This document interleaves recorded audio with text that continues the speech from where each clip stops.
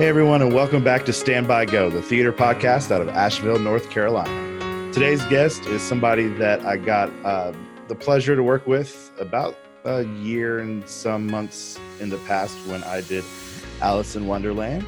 And please welcome the Queen of Hearts and all of our hearts, Heather Rosinski. Hey, everyone. What's going on? Hey. Hey, John. So, like, the meanest person in the show, the meanest character in the show, played by one of the nicest that I've ever met. So, well, that's nice. Thank you. Let's go back. Let's just go back to that character since we're talking about it right now. How fun was it to play that character? It really was amazing because, excuse me, I normally do a lot more serious roles, which is kind of funny too, because I love making people laugh. But this role was so awesome because I got to play a character. You know, I got to make almost a cartoon version of this actually very complicated woman. You know, there's a lot of layers to her, even though she's just, comes off this harsh woman. There are some silly parts that I had a lot of fun doing. Yeah, it was just a lot of fun just getting to hear you, especially at the end of Act 1 when you're just like off with the head from the top of our amazing set. That was so good. Although I will say I was nervous every night with you like leaning over the top of that. Oh, really? 8 foot tall platform. I'm always afraid of people on platforms, but it's just, I stood up there one time and I was like, this is very high up for somebody who's afraid of heights. I am afraid of heights at this point in my life. I wasn't when I was younger, but gradually with time, I have become a little frightened of it, but I wasn't scared up there. You know what I was nervous about? That huge dress, which was incredible and made by Karina walking down the stairs in the dark after Act 1. Oh my gosh. I stepped on it quite a few times on the back of it. Yeah. Oh. Yeah, I remember like having to wait for you to come down the stairs. I was just can somebody tell me when she's down? Somebody tell me when she's down. Please, like, not yet. We started shuffling me down early after that. Yeah, I had to wait till y'all were gone before I could bring up the house lights. Oh yeah. Yeah, that was all the costumes for that show made by Karina were amazing. Yeah, but I really, really loved y'all's wigs.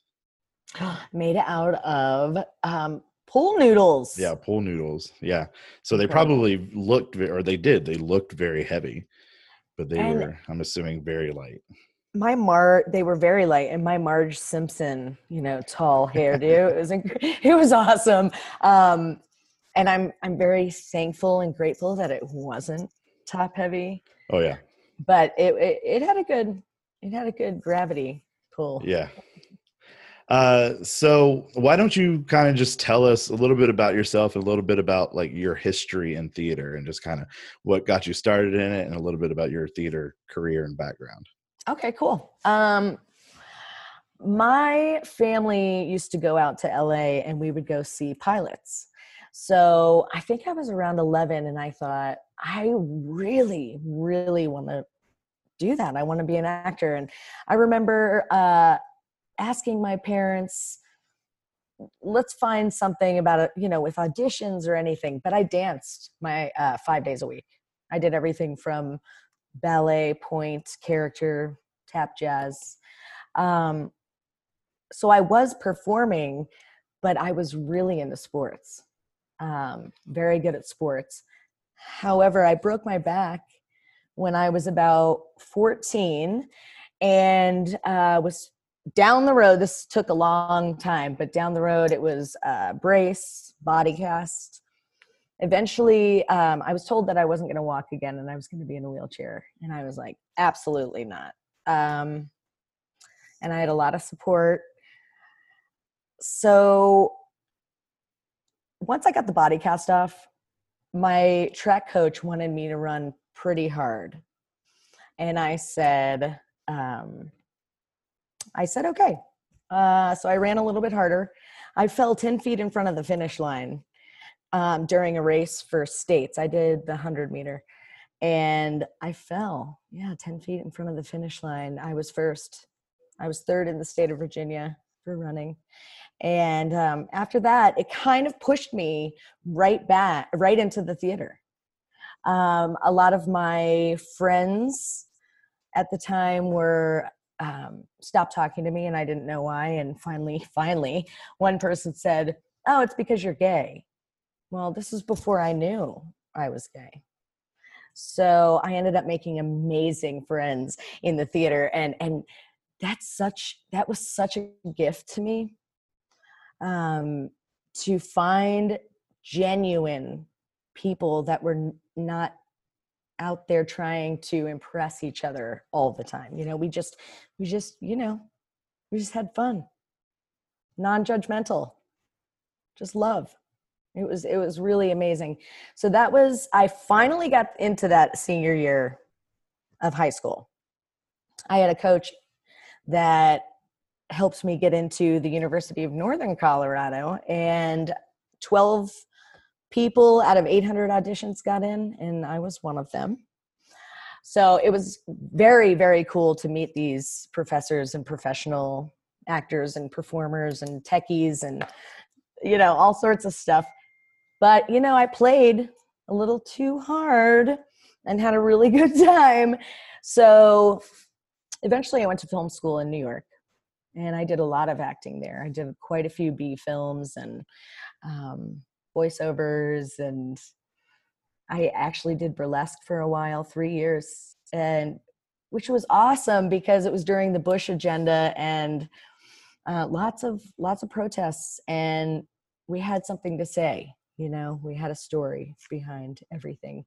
And then I moved up to New Hampshire to go back to school, and I was giving up theater. I was giving up acting because it was just insane in New York, and it was great, but at the same time, very hard.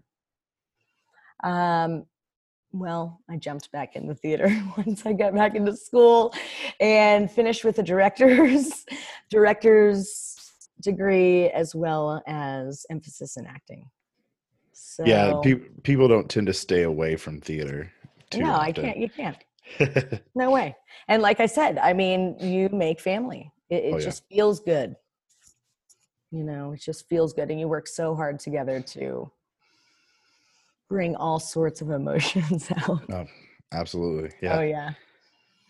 What brought you to North Carolina? I started a theater company for kids. It's called Kid Stage. About 3 years ago. Yeah. And I've been doing full shows.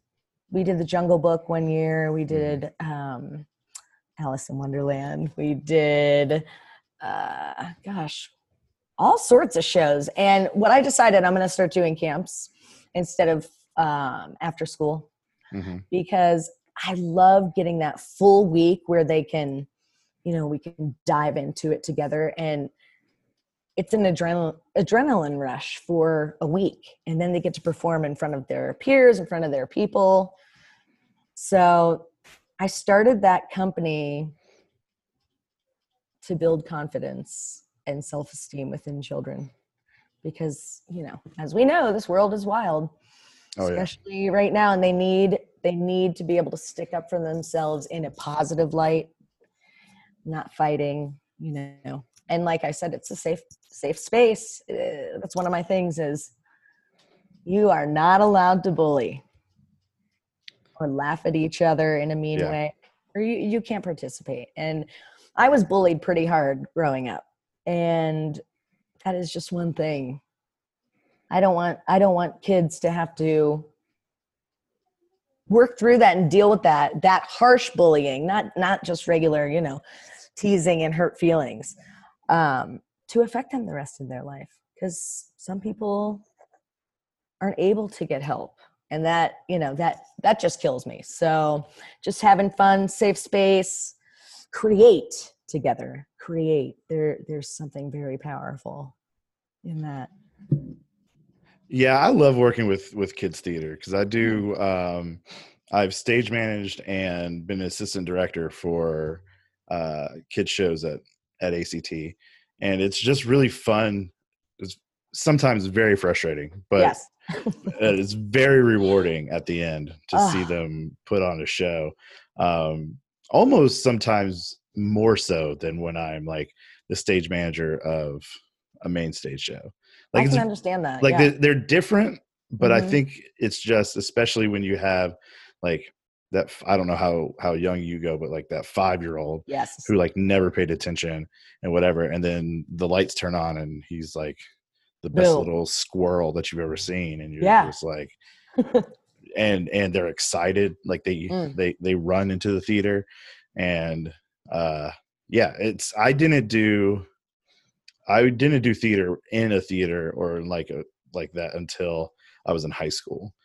Yeah. Mainly because I didn't show like, hey, I'm going to do this. And my Right. parents never put me in anything that I didn't show some interest in. Yeah. Yeah. So I never say, oh, I wish you would have done this when I was little. It would have been cool. But yeah, Oh, yeah, absolutely. it's so fun watching them come in, and they have a whole new group of friends that they've created, um, Oh, so that are important. sometimes stronger than what they have at school, just because being an actor and doing shows takes a huge amount of courage. And Mm. I think, and as adults, we know that.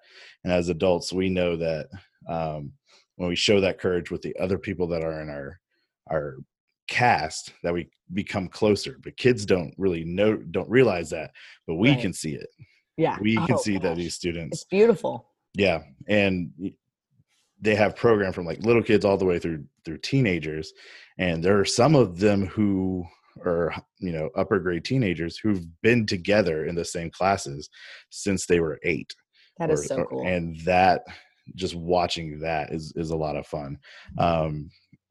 Right before everything shut down, they were doing Urinetown, Oh yeah. Oh a yeah. teen performance of that. And I would just go into rehearsal like the last 30 minutes. It had nothing to do with it.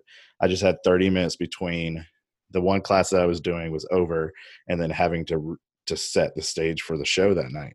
Right. And I would just go in there, and it's like, wow, yeah, these kids are talented and they're super, but it's the connection that they have Mm-hmm.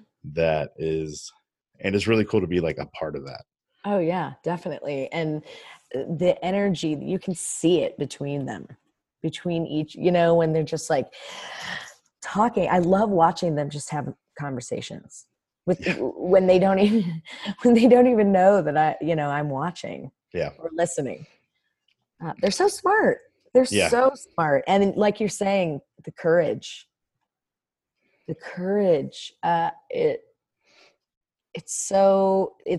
it's empowering. It really is. You Yeah. just feel good. Yeah. I mean, actors are crazy. There's my dogs. Oh, it's fine. Hey, we are a dog and pet friendly podcast here. Oh, well, you're So, in the right place. so I'm all for that. No, actors are crazy. And the fact that like the number one fear of the world is public speaking. And Right. we as actors make the choice to do it. Right. Yeah. I used to say that therapists are in business, in high demand, mostly because of actors. Like the big wigs, it's just like and not only public speaking, we choose to dive into these emotional places Mhm. that, I love deep parts. I studied Meisner for many, many years, and it's one of my dearest gifts that I've from different coaches. And just being able to utilize my own experiences, my own life, and pumping life into the characters' experiences. I'm that actor that sits down and writes pages, page after page after page about me as that character. Yeah. Yeah, I've said this a couple times on this podcast, is that I typically just play slightly different versions of myself. I've never really played anybody that really stretches me and really makes me dive deep. Yeah. There was one theater that I did a lot of, like I was typecast as the loud announcer guy. That's just was the That's what it that was the role I was. The Yeah. character needed to be big and loud enough to fill, create the spotlight on me, and Yeah. I can do There that. you are. Yeah. The one time where it came in real handy was when we did Annie Get Your Gun, Oh, I love that show. and Oh I my played and I gosh. played Buffalo Bill. Yeah, Like, of course you did. I love so, it. but like even like the Cowardly Lion was not a stretch for me. I'm not saying I'm a coward, but there's just a part of him that is me. Like I didn't have to go diving to do that. Sensitive. But I would love to play some characters that really stretch me and do it in a theater in which I have time to actually do the diving. Because I think sometimes some theaters, it's like they just give you enough time to rehearse. Yes. And get it on your feet and go, and not a lot of time to like, hey, let's sit down for the first 2 weeks and really figure out what this character is. Right. Absolutely. And especially, those theaters that are pumping shows, they just don't have time, like you're saying. It would be really nice I love doing the first reading. I love it. Mm-hmm. When you get to finally put voices to those words and those characters, it really does make a difference. I read the play and then I go into the first reading and it's just a totally different world. And then all of a sudden everything starts coming together with the set, the costumes. And I just love that progression. It's so exciting. I'm one of those, and it sounds like you're one of these with me too, but I'm one of those weird people that likes rehearsals. I love rehearsals. Like my favorite part of the entire production is tech week. And me too. A lot of times people dread maniacs. it. I mean, there's a reason why there's a nickname for it that is Hell Week. Yeah. Which I used to say it like all the time, but I've actually tried to stop saying that just because it puts such a negative connotation. It's my favorite. I love it. I love Tech Sunday. Yeah. Yeah. I love Tech Sunday at you at ACT, the 10-hour long. Yeah. Yeah. I just love watching because especially from the stage manager's point of view, since we're in the front the whole time. Right. We see, I've seen every rehearsal the way it is from the front. Right. And then I see that, those lights. I was in there when Brian, who was the lighting designer for Alice, created the end of the first act look. Mm. And I remember, and this was a couple days before actors came in for that. It was like the Friday before Tech Sunday. And he was behind me, and we'd been friends for a couple of years, because we went to UNCA together. Oh, cool. And I was just writing in cues, not really paying attention. And he's like, John, watch. And he makes the whole house go black. And then he presses that cue and it happens. And then he just giggles behind me because he's so excited about what he just created. Lighting is a whole other world. That is art in itself. Holy moly. If I wasn't so terrified of heights, I think I would be a lighting designer. I just love I love the idea of telling the story through the lights. Oh my gosh, me too. But same with the ladders. But once I get out the ladder, it's unplugging the lights because the tape's been on it and you're pulling. And I'm like, I'm going to pull this so hard, I'm going to fly off this ladder. And you know what? That's just my luck anyway. So, but I had an amazing professor, Dan Raymond, at University of New Hampshire, and he's just this really tall, calm dude, and then he'd be like, just kiss it. And you're like, what? He'd be like, keep it simple, stupid, talking about lighting, and I love it because it's so true. And the more complex, just what it is. It kind of gets confusing and even messes up a story sometimes. Yeah, it definitely can. Of course, Brian I'm on this big like Hamilton kick right now. I've watched it. Please. I've watched it 4 times in the last 3 weeks. 18 times. Every morning I'm like, I got to do this. I love it. As I think the way Lynn says it, the carving with lights that lighting designer did with that show. I watched it with a friend of mine the other day, and I like paused it at certain points, and I was like, "This is my favorite lighting design." Oh, Um, it's incredible. And the dancing. yeah, I miss that is one thing as an adult. I miss those classes.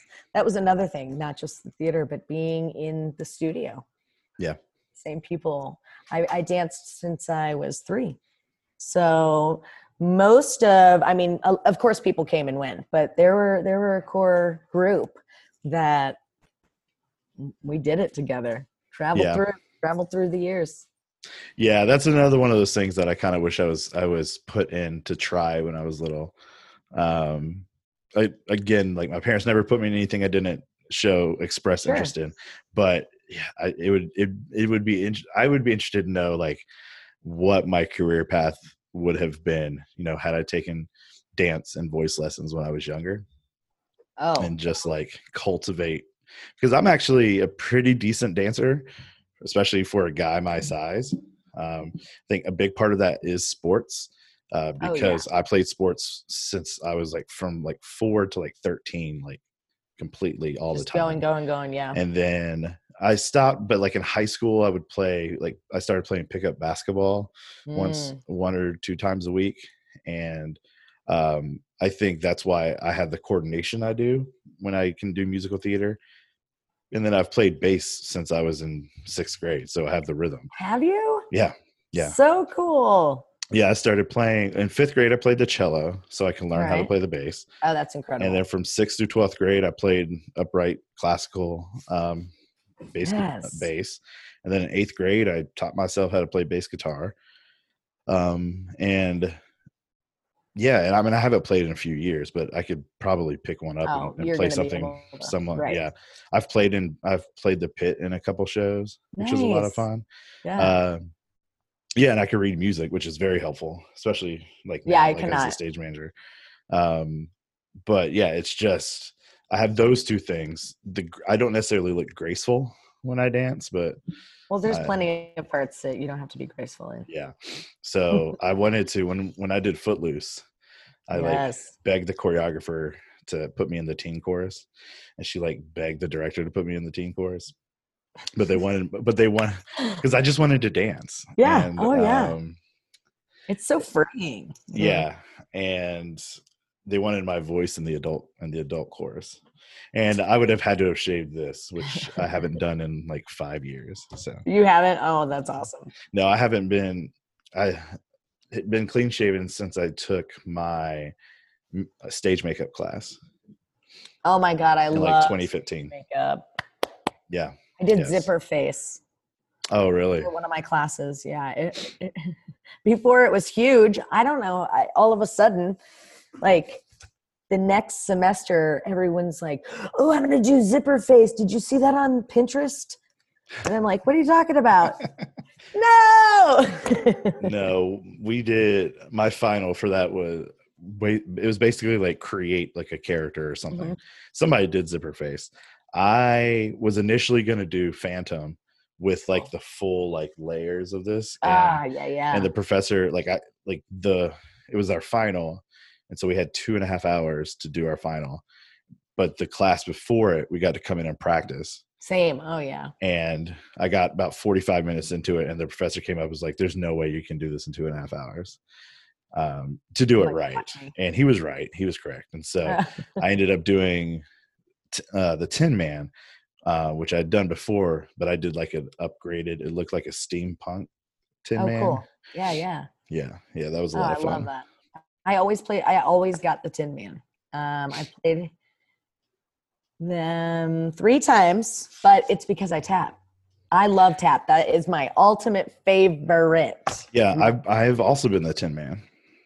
Oh yeah, you told me that. I remember. That's so fun. Yeah, that's the show I've done the most. I've performed in it 3 times and been backstage once.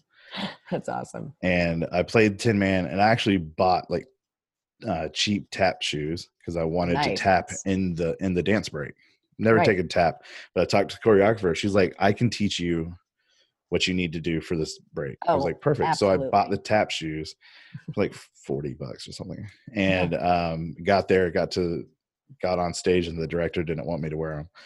Oh, Like, what? man. She's like, yeah, I don't want to hear you tap throughout the whole show. I'm like, I am made of tin. But I am metal.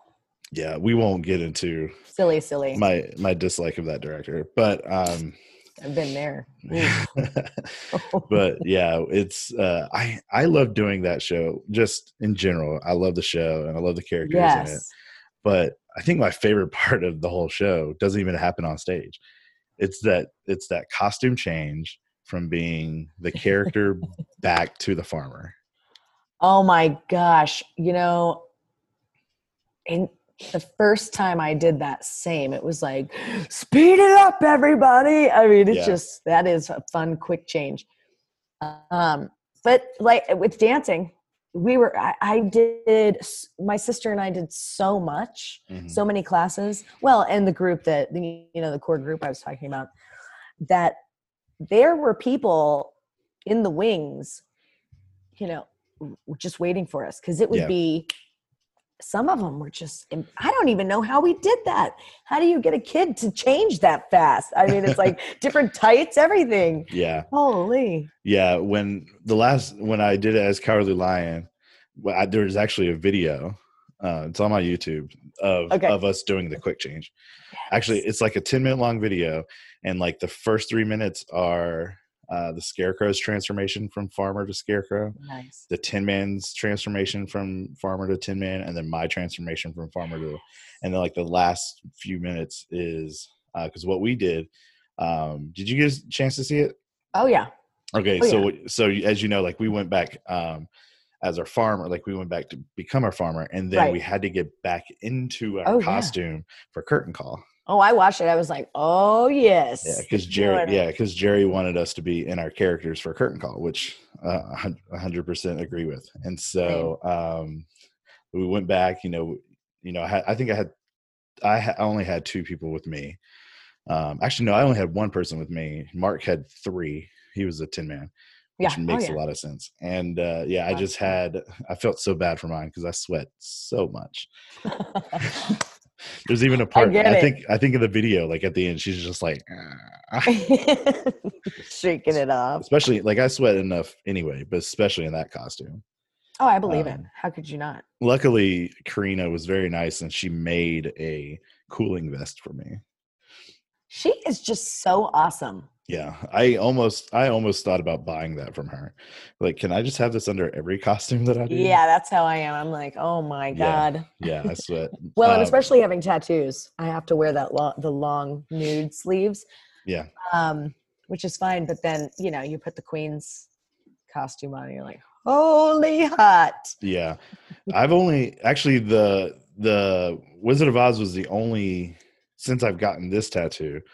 Every role I've done is they're like, oh, we don't care if the character has tattoos. So like I've lucked out until I was the Cowardly Lion, and it actually had nothing to do with the lion. It was the farmer, because everybody got to roll their sleeves up, but I couldn't. Not the time. No farmer in the 30s were gonna have. Not tattoos. The time. And I even remember saying, oh, I wish I could put my sleeves up. And Karina's like, well, you shouldn't have gotten a tattoo. I know. I get crap. I've gotten crap for years, but Well, when I first got mine, and this was the second one. Don't you have one right up here? Yeah. I have 6. So that's my ghost light. Like that. Yeah. So I have a cross on one shoulder. Right. Showed me that one. A sun on the other shoulder that says "You are my sunshine." That's for my mom. Love it. Oh, that's amazing. Yeah, this one's my memorial tattoo, the cross. Yep. Because it has my dad and my nephew's initials on it. And then I have this mountain range that continues on with with one of my best friends, Peyton. She has the continuance. It's not a matching tattoo, but when you put it together, it creates a mountain range. And then I got the 2 animals, the panda and the bulldog, that I got on opening night of Alice. Oh, that's right. Oh my gosh. Yeah. But when I first got my tattoo, I was like, I don't plan on being an actor again. Same. And I kept collecting and doing shows. Yeah. I'm kind of surprised that I just keep doing theater. But one of the things I try and do when I stage manage is I try and act in a show. at least once a year, or maybe That's once good. every couple of years, just because it's like every time I do a show, like there's something else I pick up. Like, Right. oh, you know what? I need to start doing this when I stage manage because my actors need this. You know, stage managing is also an art, and I've done it once, and it's not for me. I'm not that organized. I'm just not. I'm organized with, you know, I'm very organized with papers and stuff, but like when it comes to, I'm like, oh my God, too much. And I'm a talker, clearly. Yeah. But you are so good. And I was telling one of my friends in Boston, I was like, you probably are one of the top 3 stage managers I've ever worked with. Oh, well, thank you. Absolutely. I really appreciate it. I was talking to him and I was like, I mean, you're not just organized, but you're a kind person while you're working. You're not guarded. You're just professional, which is nice because stage manager, you have to be approachable. Oh, yeah, absolutely. And how many have you worked with that are not really approachable? I've lucked out and I've had really good stage managers. Oh, that's awesome. When I've done shows that didn't have a stage manager. Okay, well that counts then. There's a theater that I worked for that neither show that I did with them had a stage manager. And it was just kind of crazy. Yeah. But no, I've heard, you know, horror stories of like terrible stage managers and mean stage managers. Mm-hmm. I mean, I haven't had too many, but I've definitely experienced it once or twice. Yeah. Well, one thing that I've, you know, with this lockdown, I tried my hardest to like not just sit around and do nothing. And so especially early on, I may have not done as many lately, but I would go on every stage manager's webinar that was happening. Nice. Okay. And so I've sat in on, you know, just about any of the big like Broadway stage managers, and they're all super nice. Yeah. And it's just like, you know, you hear, I think maybe some people have like a certain opinion of like what a Broadway stage manager would be just because it says Broadway cutthroat and it's so like it's Broadway. And so like the shows have to be perfect. And I think that some of them are intense, and I think intensity can come across as meanness. Sure. Like they're like to the point, like this needs to happen here, here, here, and here. Mm-hmm. And they're juggling 80 million things. Oh my God, I love communication. Just say it. Yeah, but they're always they're all so nice, and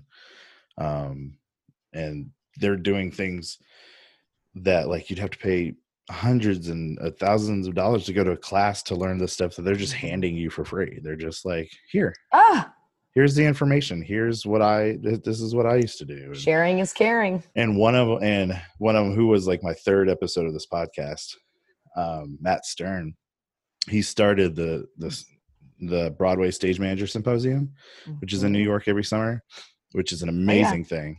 And have you been? I went 2 years ago. Sweet. I went in 2017, and then they did it all online this year, and I did that as well. Nice. Okay. Awesome. And so he does a SM Tech Friday every Friday, where he just, which is free and open to everybody. And it's just the creators of all these like apps and websites and whatever. And they just come on for an hour and a half every Friday, and they just talk about whatever their app is. And there's been like my least favorite thing to do as a stage manager is line notes. And there's a line note app for like $15 you have on your iPad. And all you have to do is like you highlight it, and then you press the character, and it creates an email, and you just send it out at the end of the night.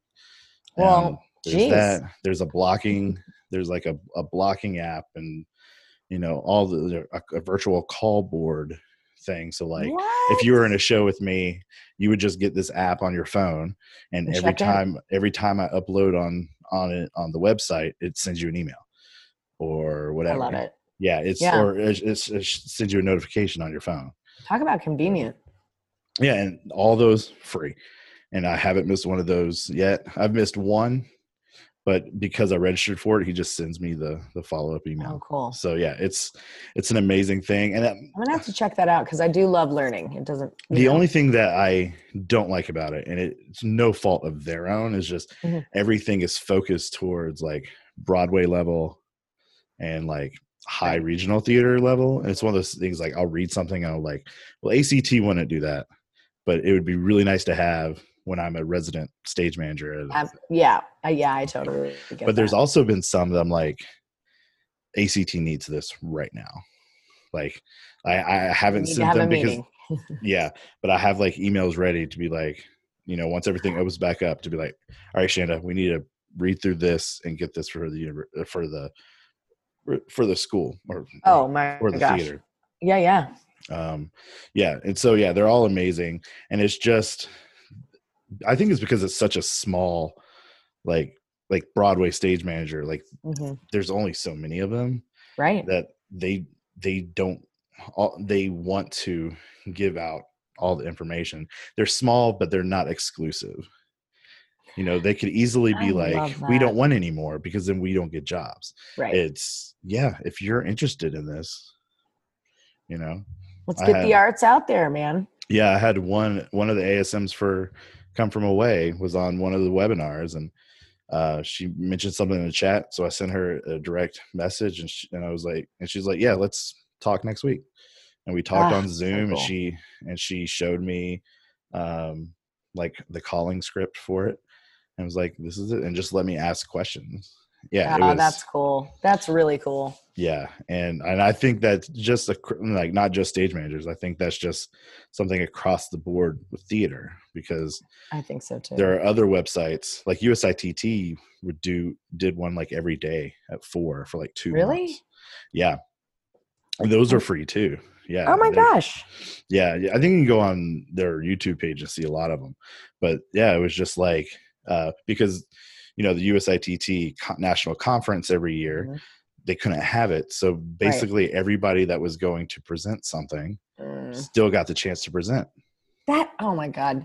That's the thing. We are creative beings. So with this pandemic, we're going to figure it out. Figure it out. Yeah. The one thing that, cause I was on the SM Tech Friday this last week, was the PSM for Phantom of the Opera in Korea, who nice. All right. Who they opened their regular schedule in like middle of March. They had shut down for 2 weeks because somebody tested positive.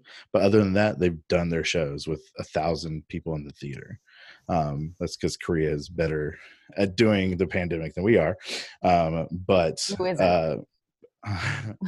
but like he talked, and then there was a stage manager, I think he was from Wicked, and he was like, first thing I want to tell you all is theater is going to come back. Oh yeah. We've survived this before. It just may not come back as soon as we want it to. And I think that's what all of us, whether you're at the Broadway level or the community theater level or the education level, is holding on to, is that it's going to come back. It is. It's storytelling over and over and over, different, Yep. You know what? I'm really looking forward to seeing, even 5 years sooner than that, but 5 years from now, what the writing and the shows are going to be like from the pandemic, and what people are going to put in it. I mean, because there's so many different situations that that are limitless, where some are good and some are bad, and when you're living in a good situation during something like this, that's amazing. But also having theater on top of that, I do down here and there, because I'm like, oh, when is this?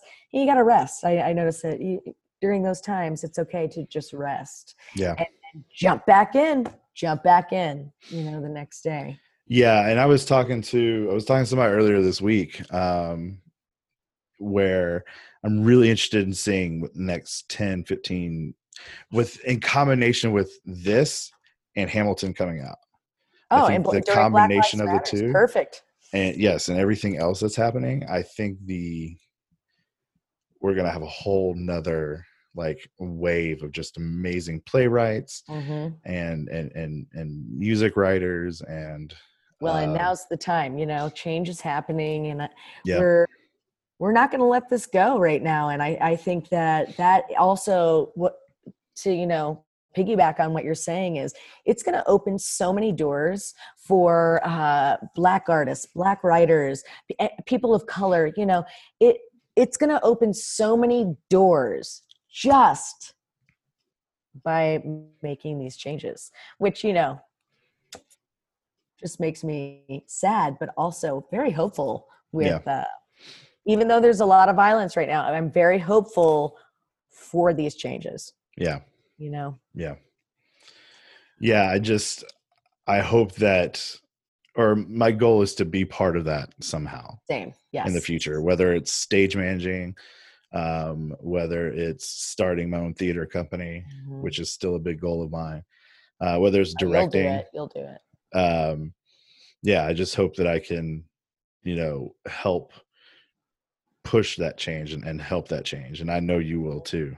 Oh yeah. Um, and we can do it together, I was just thinking that. I was like, that'd be, a cool little brainstorming thing we could do every week or every other week and just get stuff going. Yeah.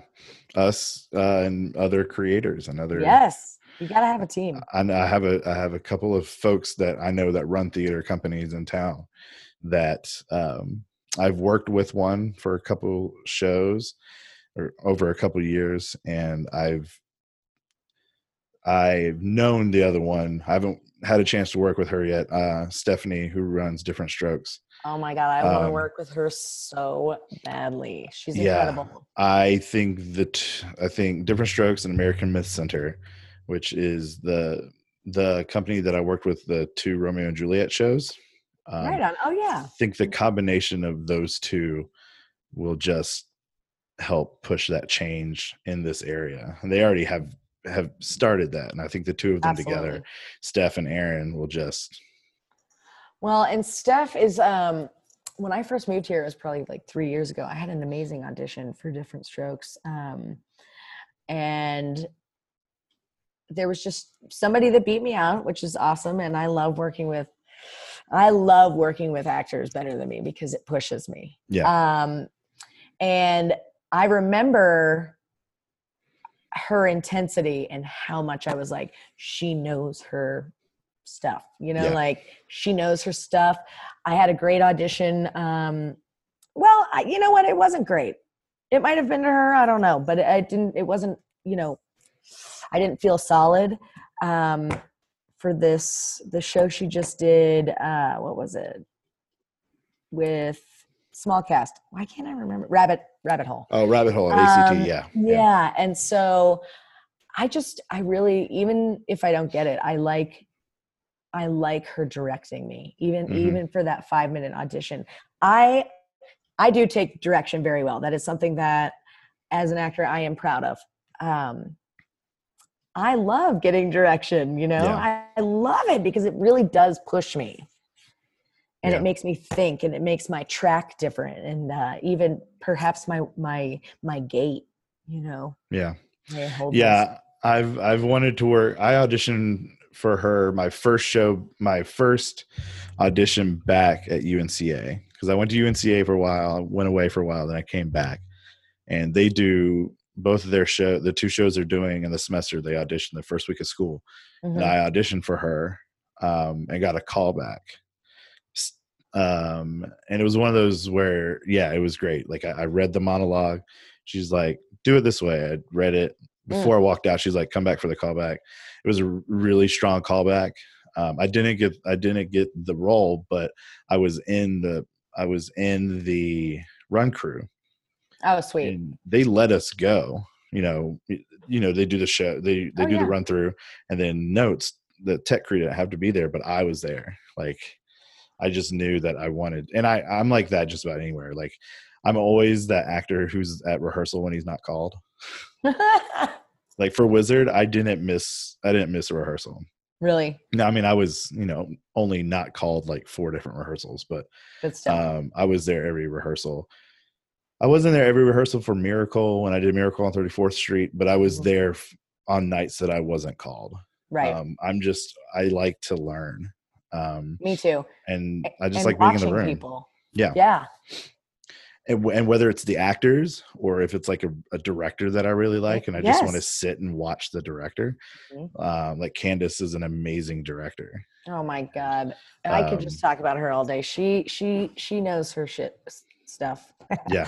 Too, you know, it's everybody knows I have a bad mouth, but I'm keeping it under control right now. Yeah. Yeah. I keep it. I try and keep it clean on the. Yeah, absolutely. It's okay. I think that one will be fine. That slipped. Yeah. But yeah, Candace is great. Real. And I got to be the assistant director for her for Frozen Junior. No kidding. At ACT. Yeah. And it was a lot of just like sitting back and watching her work. And then she was like, "Hey, yeah, you can, whatever scenes you want to do." What I love about her is when she's directing and she's explaining something, I visualize. That's how I think. When you say chair, I picture a chair, not the word. And so I can see her visualizations, such as when she's like with the Queen of Hearts. Hey, I want from Matilda, you know, Miss Trunchbull. It was a mix between that and a couple other things, but I knew exactly what she was talking about. Yeah. Yeah, she was. I wish the show got shut down a week before it opened. So, because the way the kids do, they do like 8 weeks of rehearsal, then 2 weeks of tech, and then a weekend of shows. And we had just gotten through the first week of tech. So the next week, which was Monday, was going to be getting into costume, right, and stuff like that. And she wasn't there because she had she couldn't be at rehearsal for whatever that day. And so I ran the full run through. And it was just like, I did that. I gave notes, and I was like at the end of giving notes with these like 25 like middle school students. Oh my God. Just looking at me and then like, them looking at me. I start giving the notes. They look confused. I give them, I was like, you know, explain it. And they're like, "Oh, I got it." And like, just seeing them like click on, I was like, oh, I like this directing thing. Yeah. Oh, I love it. I love directing. That's also I love putting actors in, when I'm directing, I love putting actors in positions that really push them. And sometimes, obviously, when I do it, we talk about it before, because I don't want to put anybody in an uncomfortable position. One of a scene that I directed in college was, it was between these two, T for Sympathy. It was between two friends, two guys. One was a little bit softer. This is in the 50s, late 50s, early 60s. He's a little softer, plays the guitar, has longer hair. His roommate, his dorm mate is, preppy. He's part of the dormitory boys, you know, and a lot of people are calling him, the longer haired, I can't remember, Tom and something, a fag. And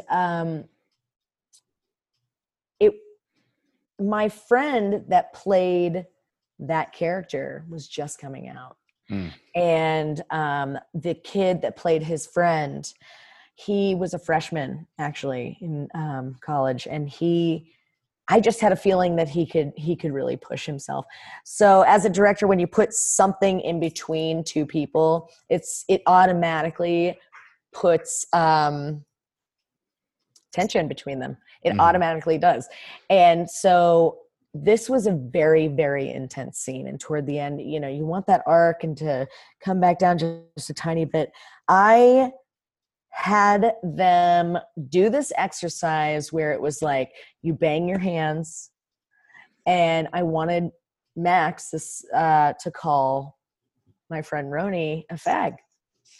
And it like, even right now, it starts to like get me emotional, because it's like that just coming out is just so hard anyway. And then even though it's a safe space, it was like, watching this, and he was like saying his line, and I was like, okay, is that how you would react when somebody's calling you a fag? And I was like, Max, call him a fag again. And it was like, bang, ah! And eventually it was so powerful.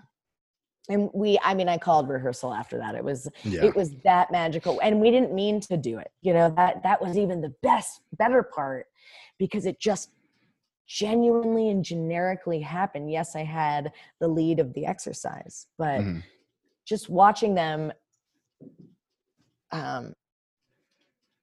connect in a safe but scary way at the same time, Yeah. But that really gets that's when it's, for me, so like, oh yeah, this is gonna be good.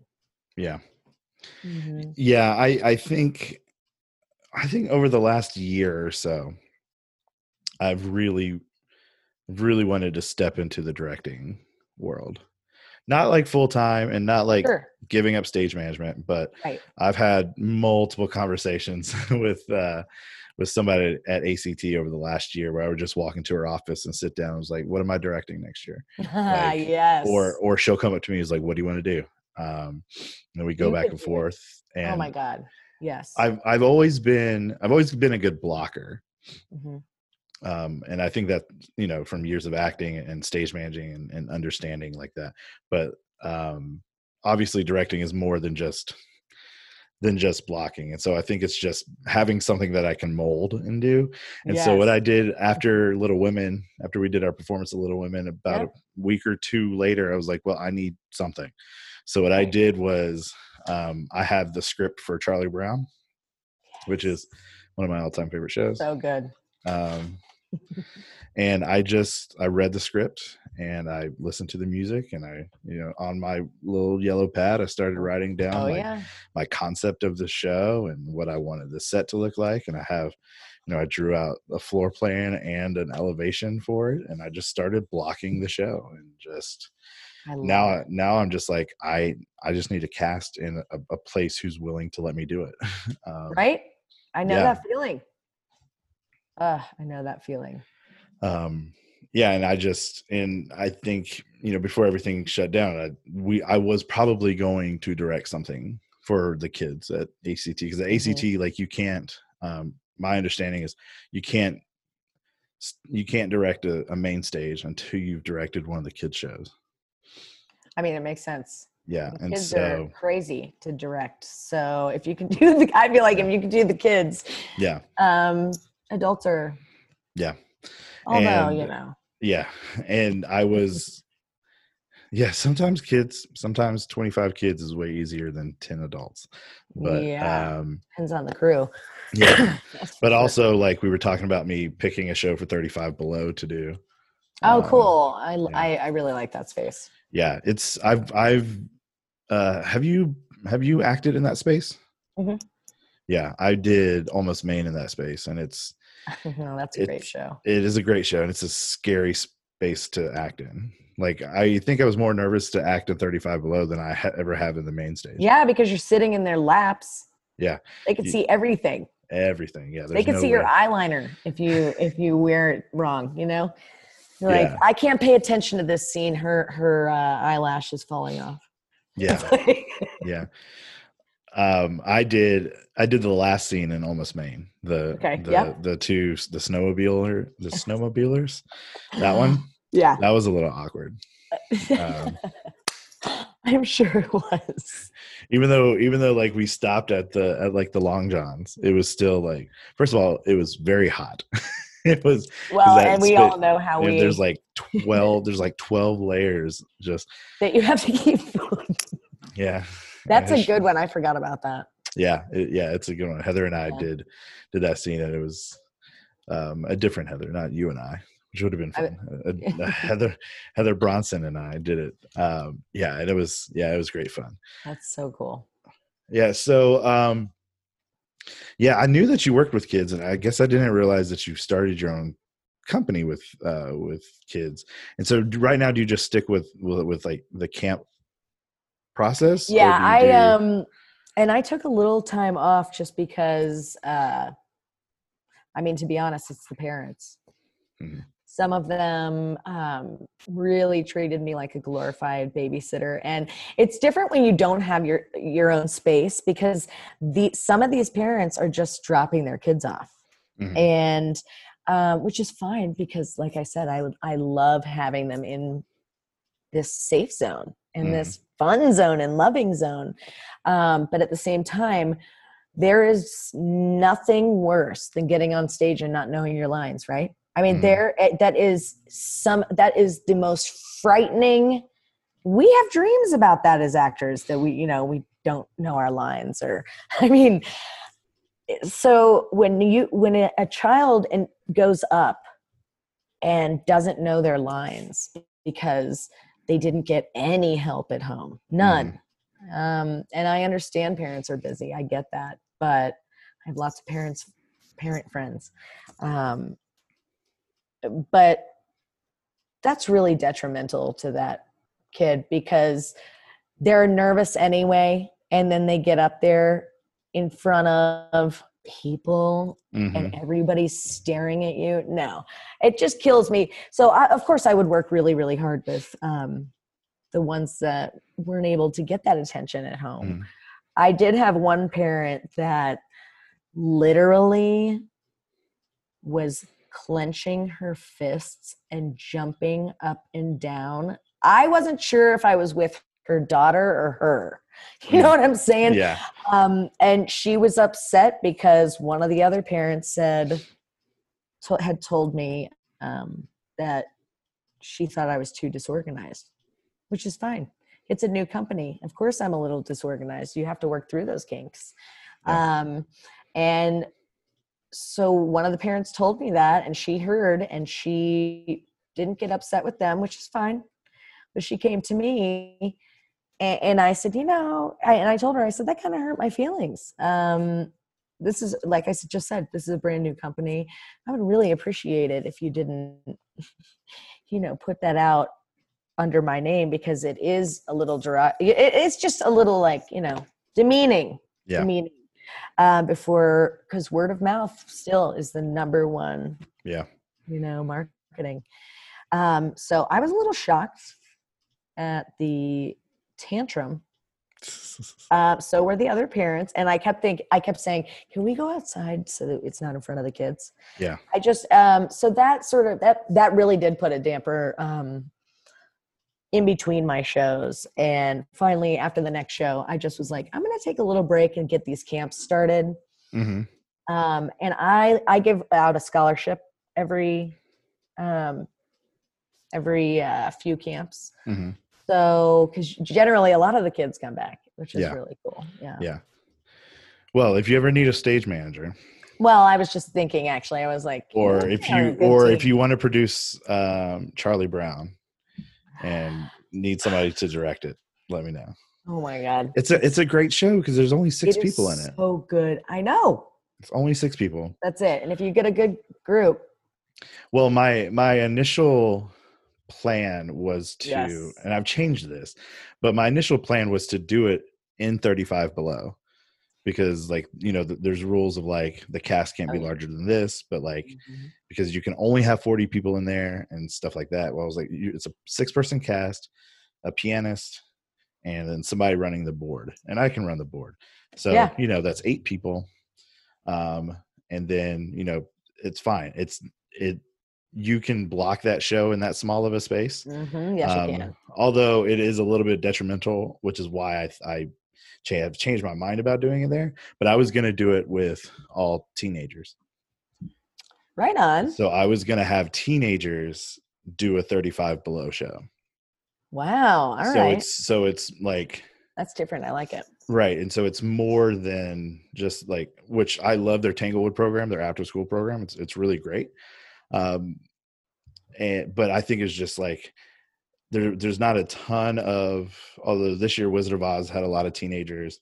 They did a lot of shows that were going to have a lot of teenagers, but this next season wasn't going to be as teenage centric. And so I just like the idea of them just having another outlet to come to rehearsal and work with each other and stuff like that. Oh yeah, absolutely. Yeah, so that was my idea. because like all of my acting was in high school, was like in my high school, but I did all Right. my tech stuff at the regional theater in town. Oh, And nice. Okay. so yeah, I got to do both. A lot of times I was doing both at the same time. And so yeah, Which so is I why actually you're a good stage manager. yeah, I learned all my tech stuff from like professionals. And so, and working with people who'd been on Boom. Broadway. Yeah. Yep. But that's how you really hone Yeah. Oh yeah. your craft. Um, just working with those people that you watch and you're like, Yeah. wow, Yeah. I want to get there. Oh yeah.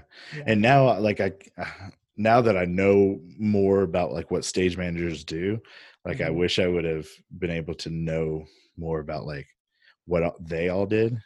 Oh yeah. Because they have people come in who are equity stage managers. Yeah. Every now and then at that theater, and I'm just like, well, that's where I want to be. Mm-hmm. Yeah. In fact, I'm actually working on hopefully going to grad school for stage management. So. Oh my God, you're gonna be. I'm telling you, I already told you. I already blew up your head. You're so good. Well, I appreciate that. I'll keep doing it. Well, I mean, if I could have a cast full of Heathers, that would be great. Like actors like you make this job easy and fun, as easy as stage manager can be. Sure. But it's like I never had to worry about you. I like knew you'd be there when we told you to be there. You know, you were where you needed to be on stage at all times. Like I just never had to worry about you. And that's what the majority of that cast was Alice. Awesome. We were talking about a good group. Yeah. I sometimes had to tell Sadie to get somewhere, but other than that, you know, I really can't fault, you know, a 13-year-old who was on stage for all 115 pages of a script.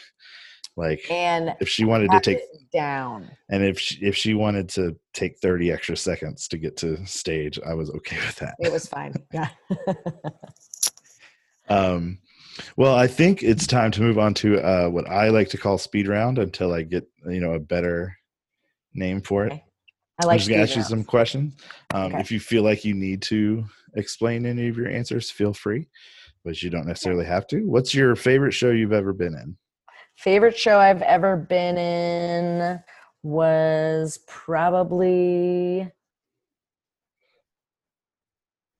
actually, I played Annie Sullivan, Miracle Worker. I loved doing that show. That was probably one of my favorites.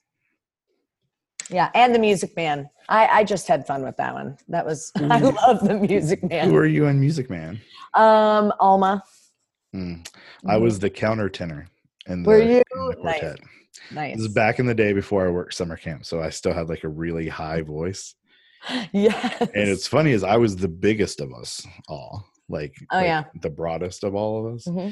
And our bass was like the smallest of all of us, which is really funny. And so it was always a big laughter when I would hit Ice Cream like way up there. Oh, yeah. Yeah. That's awesome. That was a fun show. What is your favorite show you've ever seen? Favorite show I've ever seen is Rent or Wicked. Oh, that's hard. Miss Saigon. All right. That was one of the best. Miss Saigon on Broadway. That really was. That was probably like 97, and that cast, maybe 96, that cast, it was so good. The lighting, and I knew the music, but I hadn't seen it. Yeah. And the way they set it up was really awesome. So what are your dream roles? And I always ask this in two ways.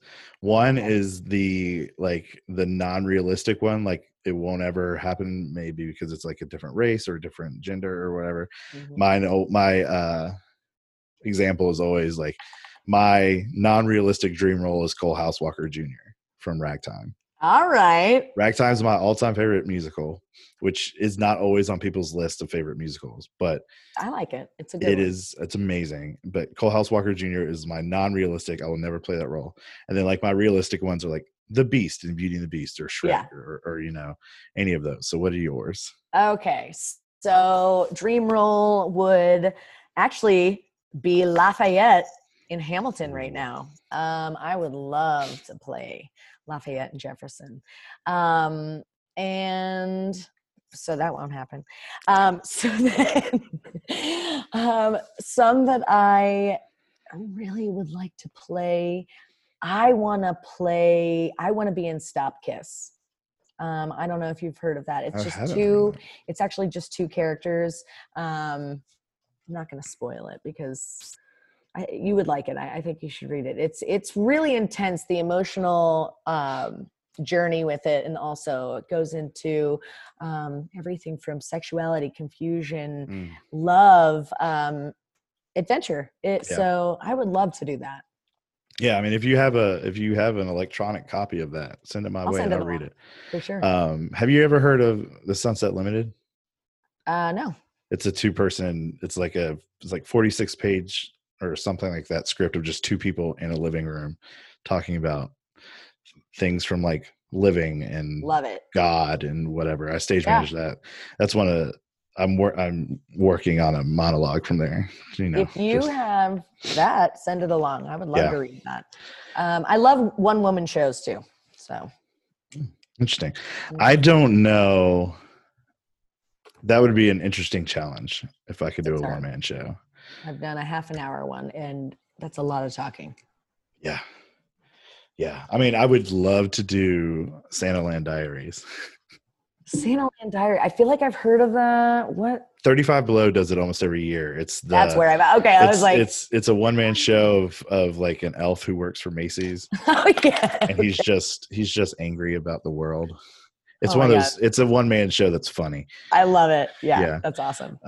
My home theater did it a lot. They would do because they've done Best Christmas Pageant Ever during the Christmas time every year for the last 29 years.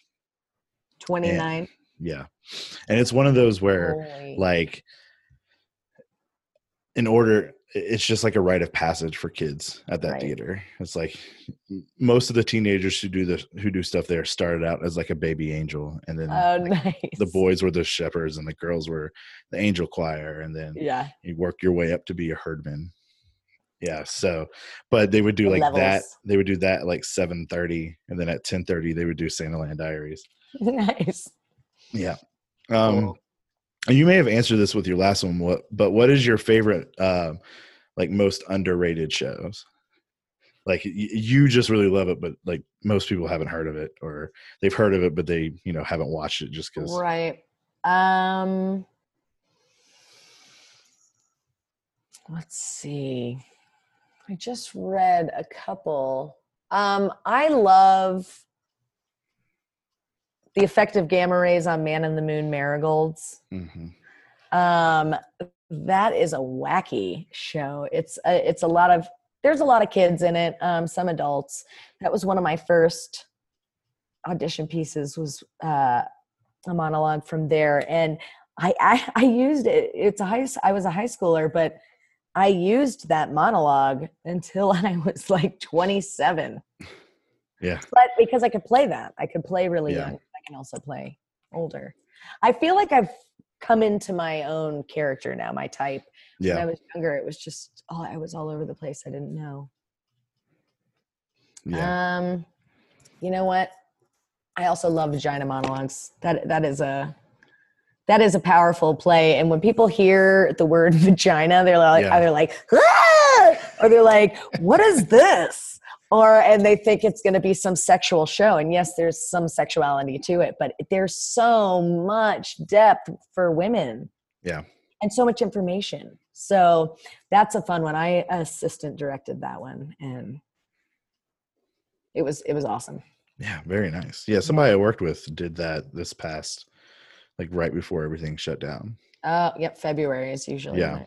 Yeah. Mm-hmm. All right. And then the last question, which is the question I ask everybody, and it always puts people on the spot and they have no idea how to answer it, but it is okay. There's no wrong answers to this. Okay. Why theater? Why theater? Because I feel loved and accepted, and I just like the spotlight, man. I love performing. It's like give it to me. You want the camera? Okay, come on. I'll show you my face. Yeah, it's powerful, and I really, that's why. It's like a really good drug, but a positive one. Something that just runs through your veins. Yeah, I've said that for years. I've said I would say theater is my drug. Oh yeah, easy. You can't, like you said earlier, right in the beginning of this conversation, you always go back to theater. Mm-hmm. Yeah, it's home. It gives you a high. There's this high after a show. My God, yeah. And I'm always hungry after it. So like those. Yeah, I want a beer and some food. That's what I like. Yeah. I don't eat before a show. Me neither. I cannot. I've over the past few years, I've gotten to the point where, like, if it depends on the role.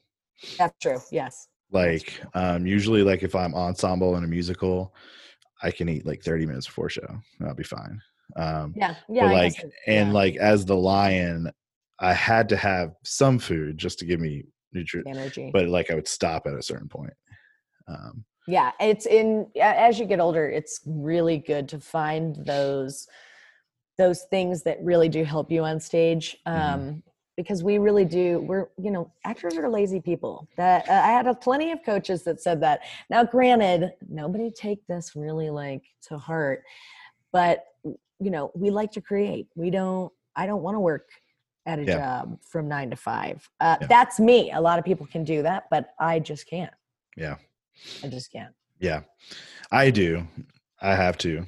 But luckily the job that I have, and the supervisor that I have allow me to do the creative stuff as well. And that's awesome. I think having balance is just so important. Yeah. And part of my job is performing anyway. So like, because I bring, hundreds of student or 100 students to campus, and I typically give an info session, and that's my hour of performance. Yes. That'll knock you out sometimes. And pretending to be awake at 9:00 in the morning when it's cold outside in front of 80 eighth graders is a performance within itself sometimes. I'm sure. But it's where it's where I use my my projection and my enunciation that I've learned being an actor. But yeah, thank you so much for coming on, and thanks for John, thank you so much. Shoot me a message on Instagram saying I want to be on the podcast. Absolutely. So anybody listening, if you are within any part of theater, hit me up, and you can find me on Instagram, which is standby_go_podcast. Shoot me a DM and I will get you on. Ask Heather. I think she sent me on Friday. I think she's like, let's do it. And it's Monday.